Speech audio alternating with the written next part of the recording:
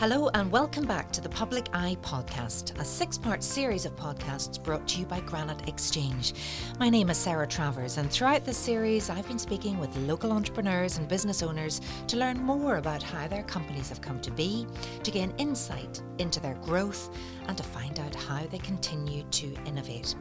A real treat today because I am joined in the podcast studio by Mckeown, founder of Matt Darcy & Co Limited, as well as a lot more. Michael, you are very, very welcome to this podcast. Thank you, Sarah. And could I begin by saying that you are doing the most wonderful service for social history.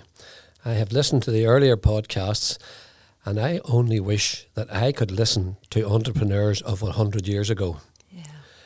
And what you're doing now is laying down an historical record for these people, for their, what would we call them? Legacy, I suppose. Their legacy and their descendants. But you're also providing all of the information required for someone writing a history of commercial activity in Newry in another 100 years. I hadn't thought of it that way. So imagine if somebody from 20, what year would that be? That'd be 21. 21 is listening to this now. Hello, and thank you for listening. So we're in a little time capsule, really. We are, and the subject is very high in my mind because I have embarked on writing the 200 years of commercial history of Newry. You have indeed. Oh my goodness, you're fascinated by Newry and its surrounding area. I am, and what I like is to me it's a bit like being allowed to do your own excavation. I am finding things that people had lost and forgotten about. So I just love finding out more and more interesting history of Newry. And when I mention the 200 years, it's because I foolishly told people that I had discovered letters from the Chamber of Commerce of Newry in 1820, whereas the accepted wisdom was that the Chamber of Commerce had been established in 1893. And the foolishness of my action was that I have now been given the task of writing the history of the Chamber of Commerce to celebrate its bicentenary. Oh my goodness, and I'm sure you've dug up and found some incredible stories and incredible characters. I have. Well, the beginning of it, it may have been a chamber before 1820, but these letters were letters written by the chairman of the chamber to the Chief Secretary of Ireland in Dublin Castle, beginning to petition for the extension of the Newry Canal out towards the sea. And in the last few years, I lived through a similar thing, being also the President of the Chamber of Commerce of Newry, asking the government to provide the funds to build a relief road across that very same canal. Goodness me, what a coincidence. Unbelievable. So what would the context have been? What was happening in Ireland, I suppose, at that time? Well, what was happening in Newry was that Newry was becoming one of the forefronts of the Industrial Revolution, and today you could say we're one of the forefronts of the Information Revolution. We have got one of the largest indigenous IT companies situated here, First Derivatives, and that will bring its own spin-offs. So the comparison is we were both in the ages of revolution, and we were both represented by very able people. And I'm not saying I'm the able person that represented it in this period, because back in those days, you were probably allowed to be the president for multiple years. Nowadays, you're allowed to be the president for 2 years. Mm-hmm. I think the biggest change is democracy. Yes. Which is a good thing. It's a good thing. I'm all for democracy. Let's just talk a little bit about you, because I know we're here today to talk about your latest business, which is all about whiskey, but there's so much more that I want to find out. I'm from the North Coast, so people listening to this who live in Newry will just know you, and I apologise. I need to get under the skin, literally, of Mckeown. So, first of all, you come from a family of 11. I do, Sarah, but I'm not from Newry. No. I'm only here. You're a blow-in. I'm a blow-in. I arrived here in the autumn of 1995 and had sold a business situated in Lurgan, where I was brought up.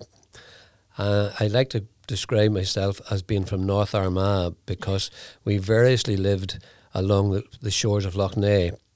My parents, my mother's side have been on the Lough Neagh Basin. If people are familiar with the balancing lakes at Craigavon, that's my mother's family land underneath the water. Oh my goodness, underneath the water. Yeah, we were vested from where we lived nearby that.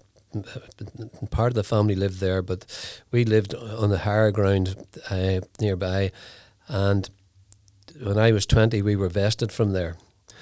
And my mother built back where my father came from, which is a place called Anachmore, Portadown, further west along the Lough Neagh Basin.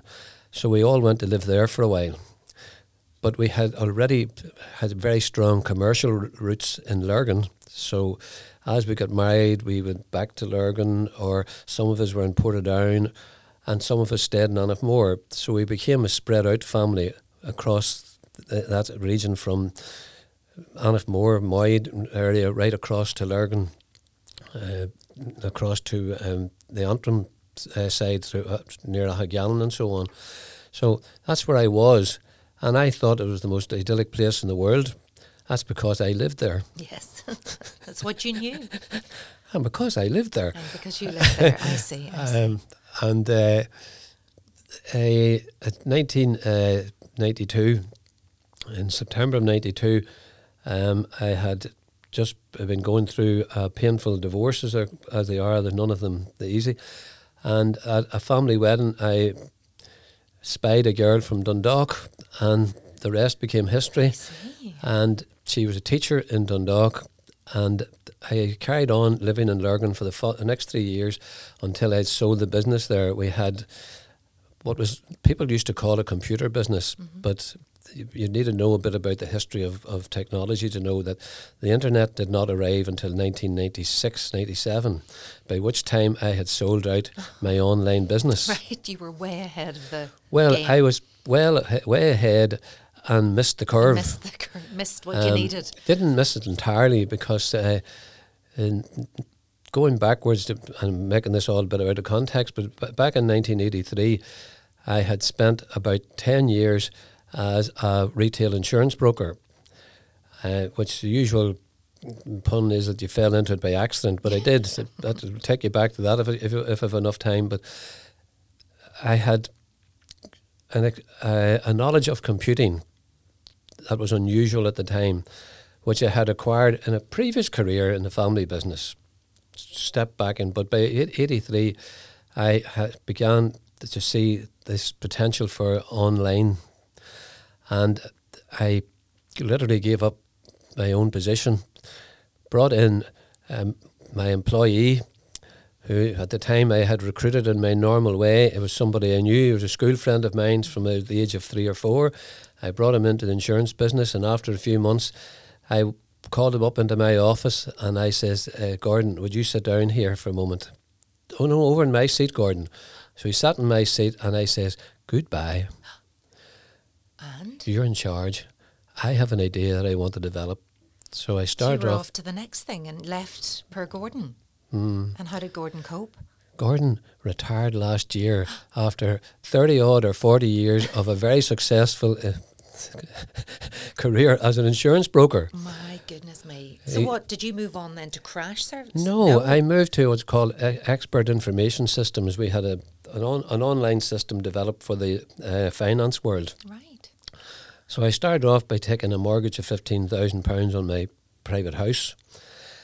And 30 months later, I had accumulated losses of 1,730,000. How can you get that far in 15,000? Well, the answer was I got about £500,000 of grants. I got £600,000 worth of shareholders. I had 180 shareholders recruited, and my board of directors that I had selected at the outset. Well, not at the outset; they became initial shareholders. They guaranteed the bank for another £500,000 or so. And by the end of 1986, we were running onto the rocks because no one understood an online system. No, you're still too far ahead. We had about 400 users that were paying us about maybe £10,000 in the month, and we were spending £30,000 or £40,000 in wages. And I was rescued by two events. One was that the government of the day created what is known as the Financial Services Act. That's the thing that you get now. Every time you buy a piece of insurance, you get 12 sheets of paper telling you that you're protected.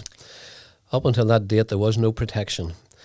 So when that act came out on the 1st of January 1987, it required people who were advising on life insurances and mortgages to give their best advice. Now, the terrible condemnation out of that is that there was an admission that you weren't getting best advice. Right. However, in my time in the insurance business, I had applied the same principles that I still carry on today and that carried me on through crashes, is look after every single consumer.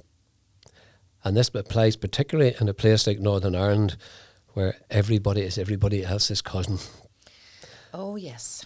And you must go on your goodwill. But I discovered later on that this was actually one of my birth traits, but I'll come back to that in a moment for you.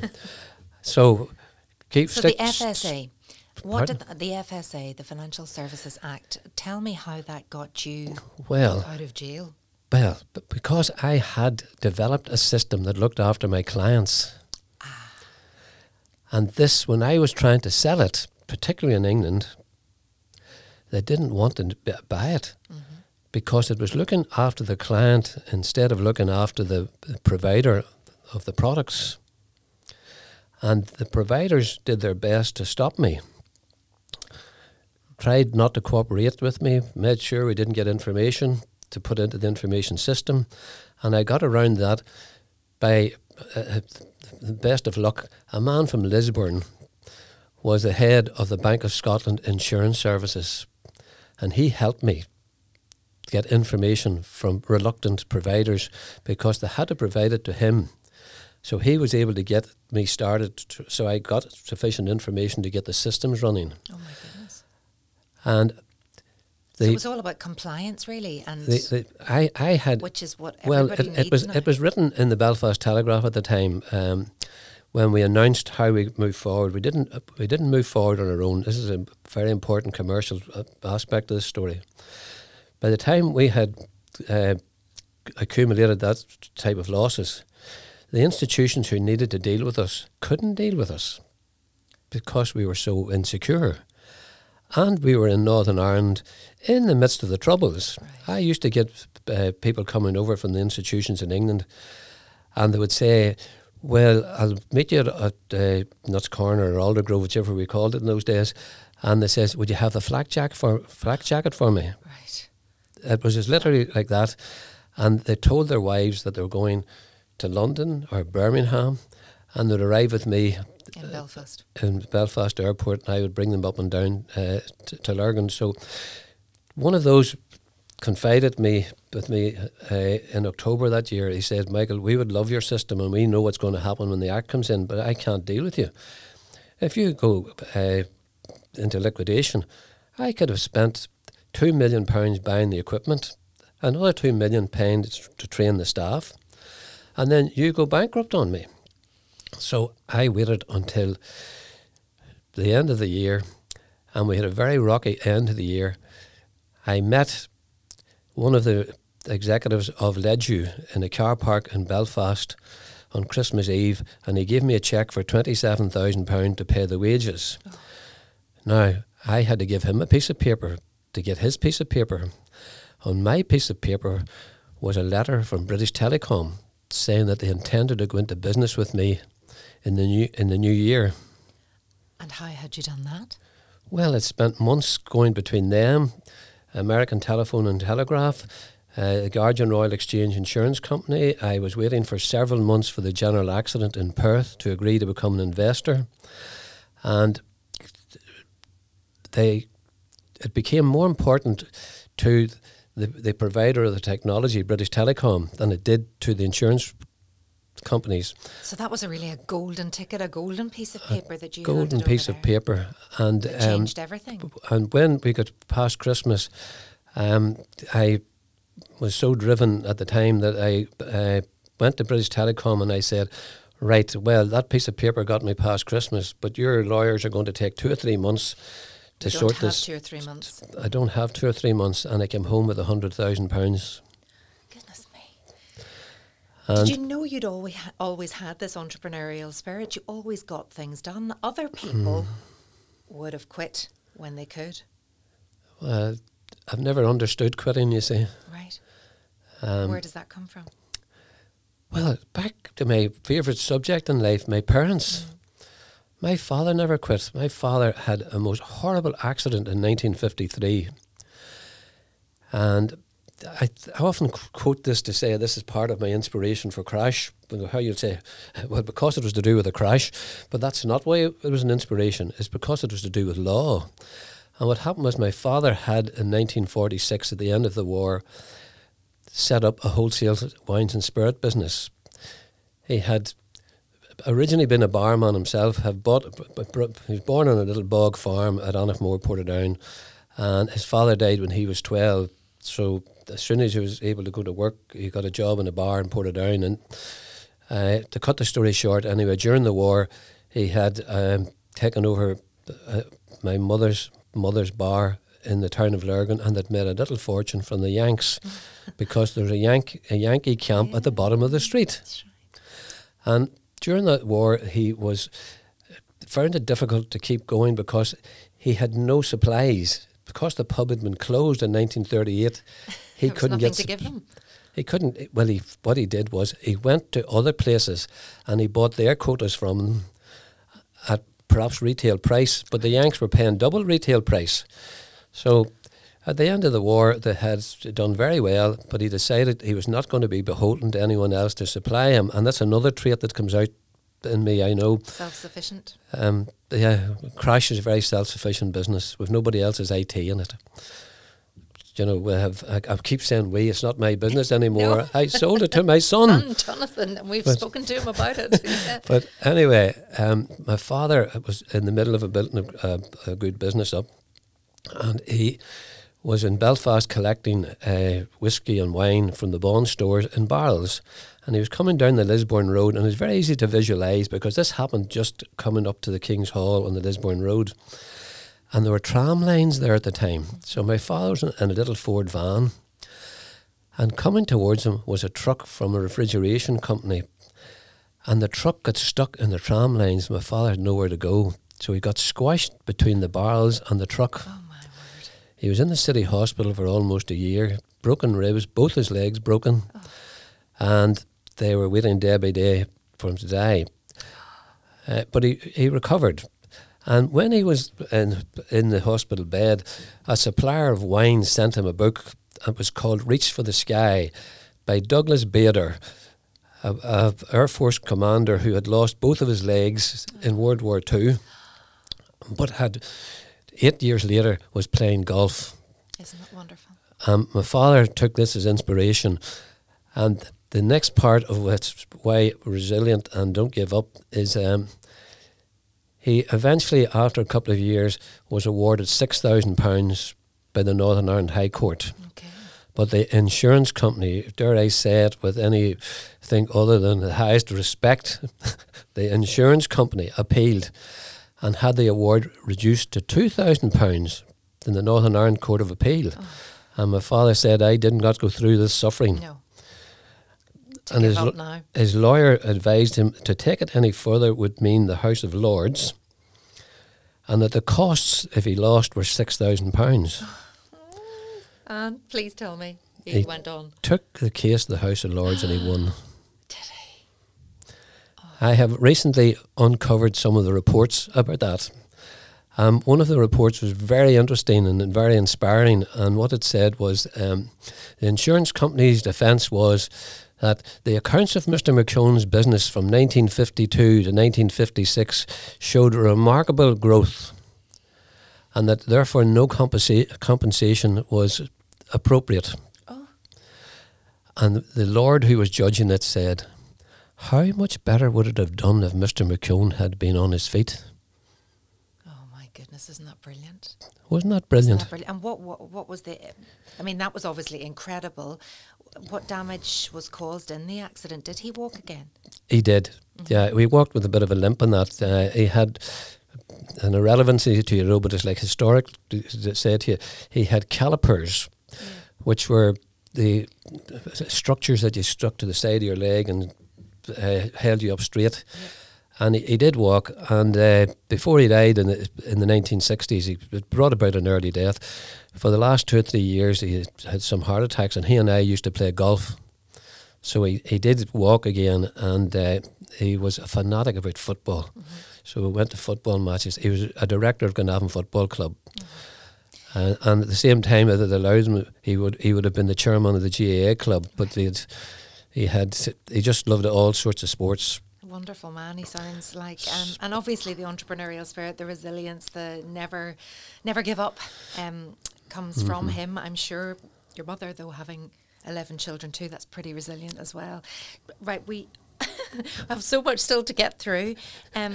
So we're at the business now. What did you call your online business that British Telecom had?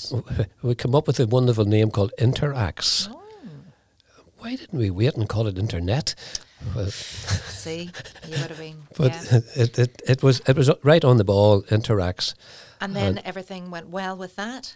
It did. Well, it did with British Telecom, and the rest I would take you that other hour to tell you the Jeffrey Archer story of how I was shafted by a high-ranking executive in British Telecom, right?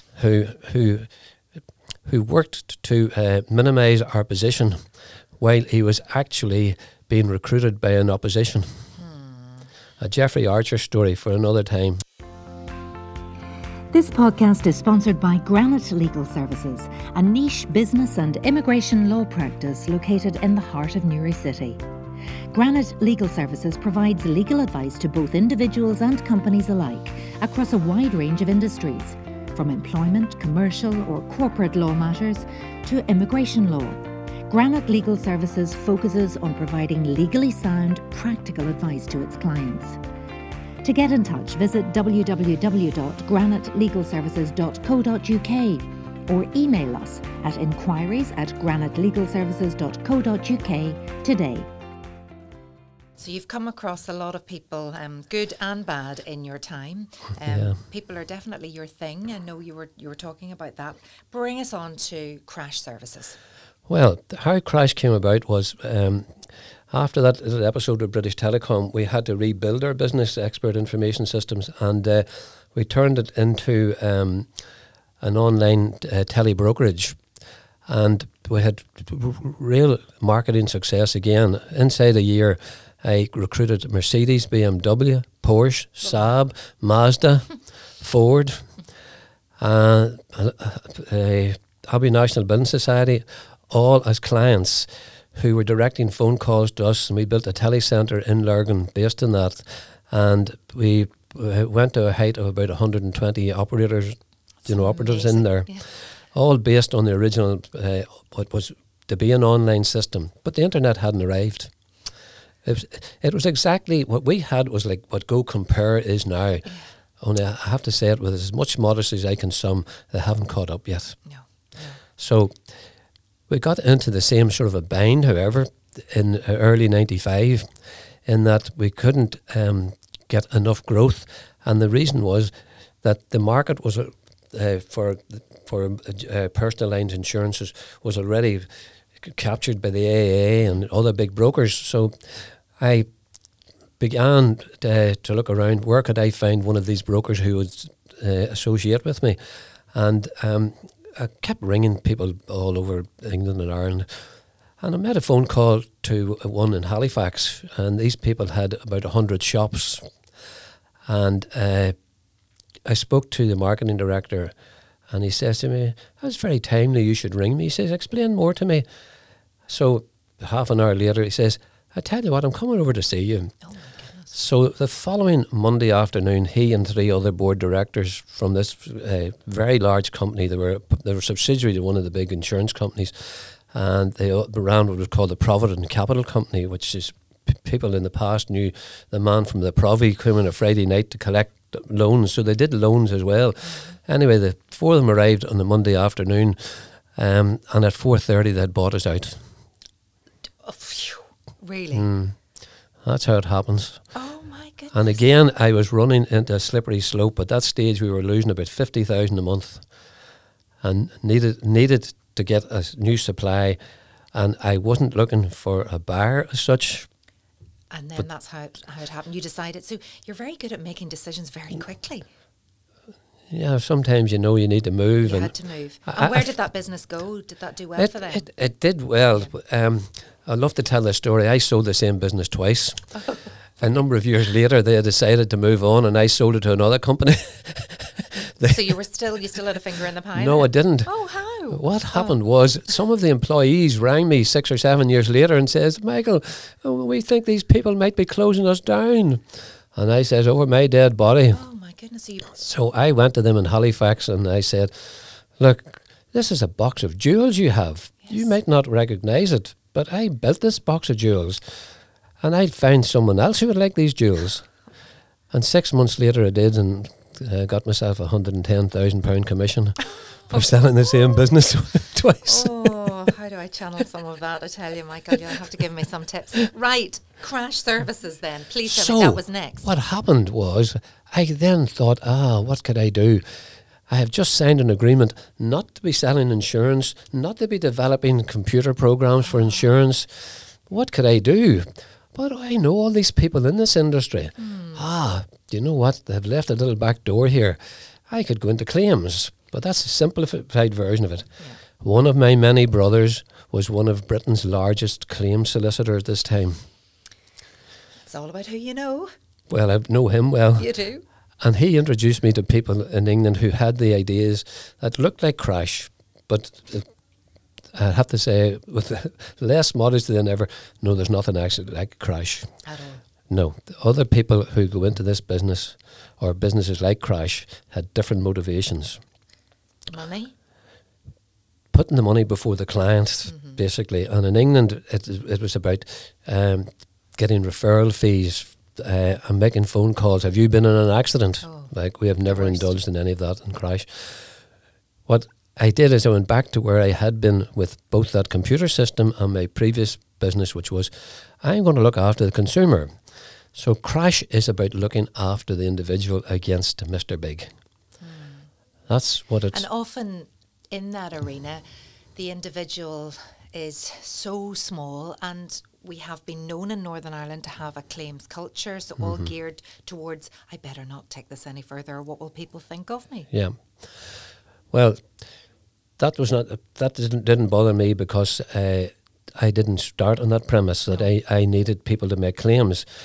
And people needed to make claims too, because like your father, they were entitled to things. They're entitled to it. And I often say about myself, when I was in the previous in-between career in the retail insurance business, which came after my career in the family business as an accountant and a computer programmer designer, what I often said was, I've never sold anything in my life. Anything I was doing, somebody came and asked me for it. And when I was in the insurance world, I did not need to go out to sell. People came and says, Michael, I have to insure this. Michael, I've bought a house. Michael, I've bought a pub. Michael, I have 6 employees out on diggers. Michael, I never went out to sell anything. And then when we went into Crash, you can't sell somebody an accident. Like, I didn't cause it. No. So what I discovered was that they needed a lot of help. And more so then, and to a lesser degree now, because the insurance world has had to react to us, people were left to their own ends. And I remembered back to my time when I was in the retail insurance business, where people would have come into us, reported an accident, and 6 weeks later would have come in and said, I heard nothing. And you say, right, I'll ring up for you. There was no idea at that time that the broker was actually responsible to help you after the accident, because you were dealing with an assessor from the insurance company, he was dealing with a repairman, and we'd really no idea that people were floundering about. The service level was, I can't say zero, but it was very, very, very low percentage. So what Crash gave us an opportunity to help people. And one of my earliest cases I love to talk about is that a lady from Kilkeel was referred to me one time in the first year or so, and I said, right, I can get your car repaired and I can send you out another car. She says, another car is no good to me. I can't move. I says, oh. And she literally started to cry on the phone. She says, I have 4 children under the age of 5 and I'm in this house and I can't mind them. And I said, I'll not give her a name now. I said, look, you look for home help and I look for home help and I'll pay the home help. Right. Something completely unheard of that an insurance company would never dream of doing. I'm sure she couldn't believe it, that somebody wanted to help her. Well, the gift I got from her father afterwards, I was told, was a man from Annalong would not give this to his best friend, and it was crab's toes. I was told by the man, I said, he's giving me crab's toes and I don't know what to do with them. He says, he gave you crab's toes. Oh my goodness. It was like having given me the crown jewels. Totally. So I do know, I would appreciate it, but it also allowed me then, with the man who introduced it, to show him the degree to which we would go to help somebody. And that's where the culture of crash has been. And so it wasn't just about getting money after an accident, it was about providing whatever help was needed? yes, can I bring you back to the time I was in retail insurance? You I can. never knew what the commission was. I never asked. I never looked. And you know what happened? At the end of the year, we had more commission than we had the previous year. Right, there's a lot of people could learn a lot of things from that. Well, and a lot of people that might be sceptical over that. There might well be, but I'm telling you it's my truth. One of the things that I did learn, well, I had known that my father's business, my father helped a lot of people into business. My eldest brother died last year, and a family, very successful family in the spirit business, 3 of them came across to me at the end of the funeral and they said, we want to tell you, we would never have been anywhere without your father and your brother. And that went back 50 years. Mm-hmm. In a Matt Darcy context, I contacted someone 4 months ago to ask him to help me support to get a license. I contacted someone to ask them to give me support to get a license to wholesale. And the first thing he said to me is, 70 years ago, my father started in the pub business. Your father gave him 6 months credit. All of these things, as you say, everybody's a cousin of somebody, or it's, people remember and they know what somebody did. It's all about who you are as a person. Sarah, it's the definition of goodwill. Yeah. There's so much, Michael, to get through, really. But Crash has grown and grown. How many employees now across? How many? I know it's not yours anymore, but it's not mine. But what John has is about 160. But I always like to tell people there are 160 highly paid, so it's the equivalent of 200 odd people in your local economy. And the way that you help people get jobs, we were talking about that before we came into the studio today. Everybody knows who you are when you come in here. And in fact, Jessica, who did all of the organising today, you saw her somewhere else and thought, I know where you can work. I did. Well, I've done that many times in my life, but Jessica, who's in charge of this studio here, was a student until about 3 years ago, and in her weekends she worked in a local restaurant here called Art Bar Funkel, which is a very fond place for Carmen. We just love their food in it and the casualness of it.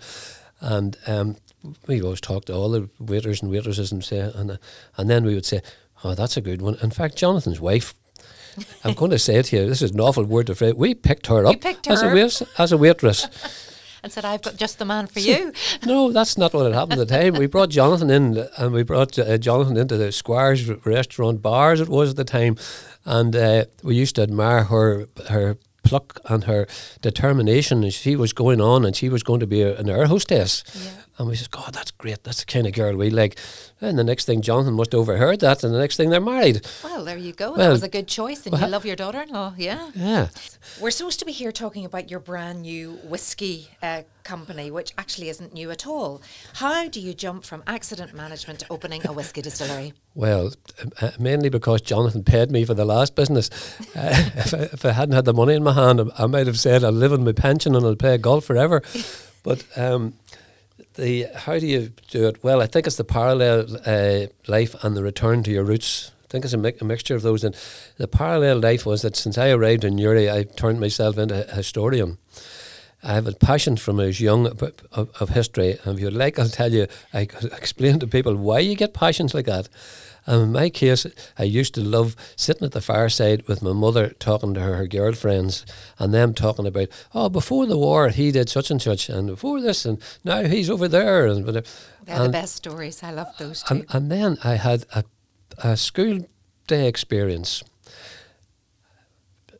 You do what you get praised at. My father used to say that I was the best riser in the house, so I'd get up at 4 o'clock for you if you want, because my father said I was the best riser in this house.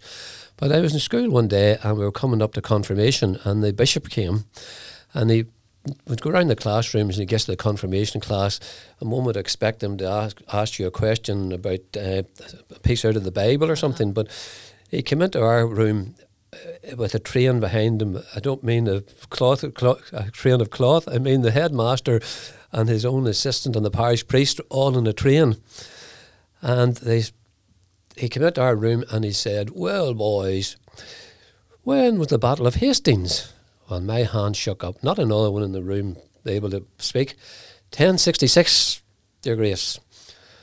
And what happened? So I gave him a description of the Battle of Hastings, you see. And he was overawed with all this. And he says, and boy, how did you learn all this? I says, I saw it on the TV, Your Grace. And he walked away in disgust. Oh.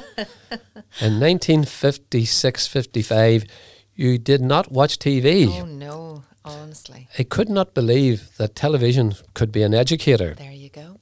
A lesson for him. Although I only realised this later why he walked away in disgust, because I was basking in glory. I think the answer that was expected from me was Master McLaughlin told us. Absolutely, yes. And the teacher would have got a clip round the ear. When I got to Newry, I was in my element. A lovely place to live in and full of history. So County Down is widely regarded for its distilleries. And for those who don't know, Matt Darcy's was one of them. Well, I have so much information about Sarah. I wrote a book called Matt Darcy's and Old Newry Whiskies. And by the time I had that finished, yes, I had researched every possibility of whisky production in the area. But I was led into the idea, mainly I would say, buoyed up by the fact that I had just been the president of the Chamber of Commerce and realised that the council needed help, because the council had made a wonderful plan for the future to develop the area in tourism, restoration of a streetscape, employment, and something with an export angle to it. And I thought, I've got the perfect project for that. Resurrect one of the old businesses, and I know a wee bit about Irish whiskey. A wee bit.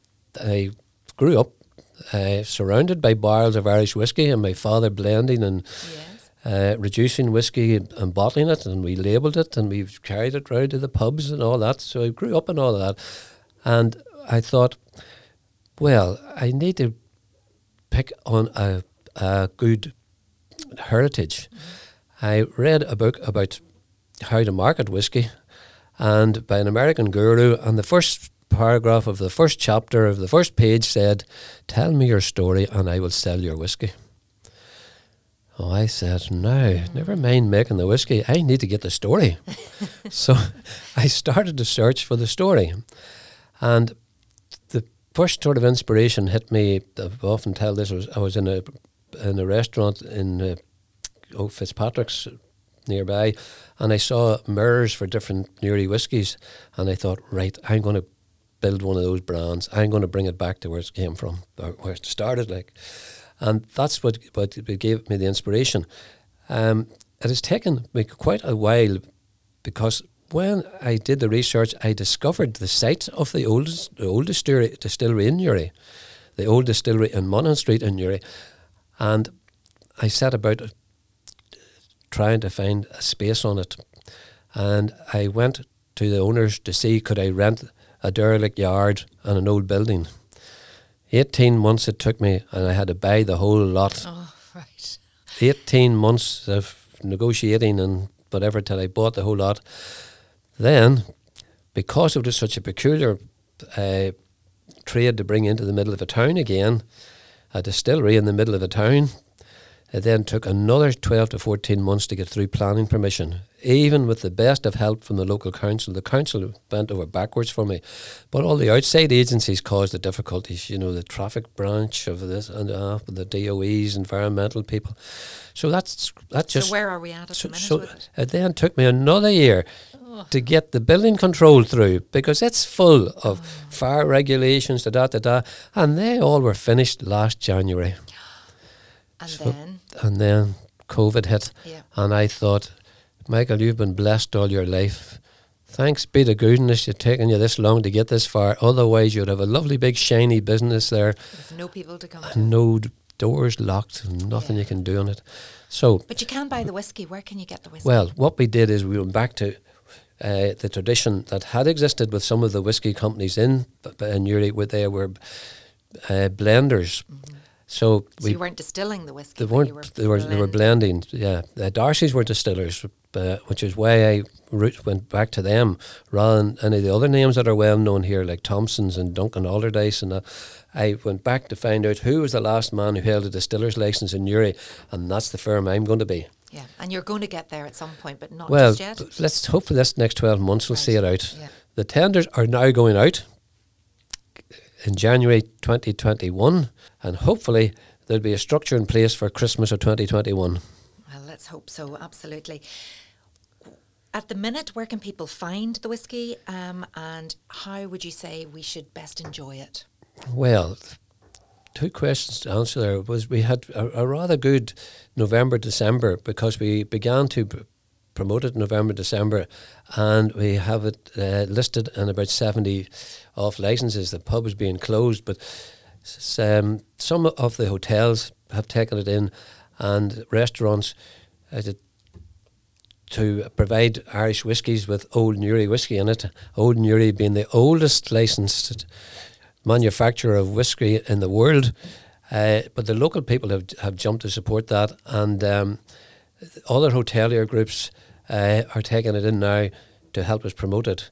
So off licenses, and when pubs open properly, the pubs will be the place. Our hope during this year is to get into international markets. We're planning now to get into the USA, and we've had inquiries from Germany and Holland and France. So the Irish whiskey is really Irish popular. whiskey, like literally doubled inside the last 10 years. And the predictions from those people right in the heart of the industry is that we're only coming up the curve, and that in another 10 years we'll see a similar doubling. Well, as history has shown with you, that's exactly where you always are, just ahead of the curve. So well, I don't feel I'm as ahead as I was with the internet, but no, you're definitely, the time is right for you. It's been an absolute pleasure, Michael, talking to you today. One final thought before we leave. What advice, because this is all about advice for people listening to this, thinking about maybe starting their own business, wondering how to grow their business, but wondering, is it a risk too far? I'm hearing just go for it, but tell me, what would you say to them? I've heard other people on your podcast just saying go for it. I had an experience in my first my first properly paid occupation, which was a school teacher. And I thought that I was relieving the family of trying to keep too many of us in the one business. But I taught for 3 years, and some of those people I taught with did what I did, which was they listened to the conversations in the staff room about the wonderful ideas that individuals had, and thought, he's never going to do that. I'm going to do it. Right. So there's a dividing line between talking about something and getting into it. And I suppose one of the things that I've discovered from Crash is that younger people's brains aren't developed well enough. They don't see risk. So it's easier to get started when you're younger, because you have nothing to lose. You have nothing to lose, and you just jump into it. But even at that, I was like 69 years of age, and I jumped into this. I'm now 74.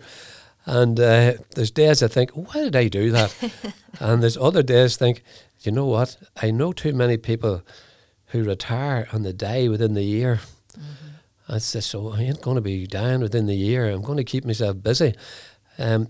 So back to the advice. The advice is get on with it. And you see, even if it's wrong, something else will crop up.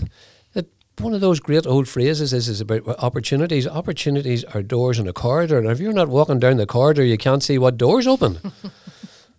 Michael Mckeown, thank you so much for talking to me today, and folks, hope you enjoyed that at home. Lots of life lessons in there. I'd like to thank all of our participants for taking part, and thank you so much to the Granite podcast team for making it all possible.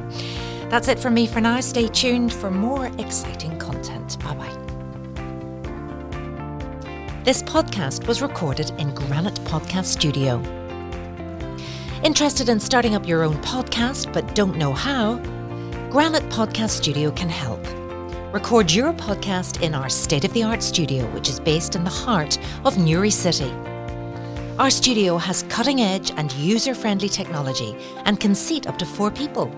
We also provide an editing service for our team, using your guidance and editing notes to provide you with a flawless finished product, leaving your listeners wanting more. For more information on how you can get started, visit www.granitepodcaststudio.com.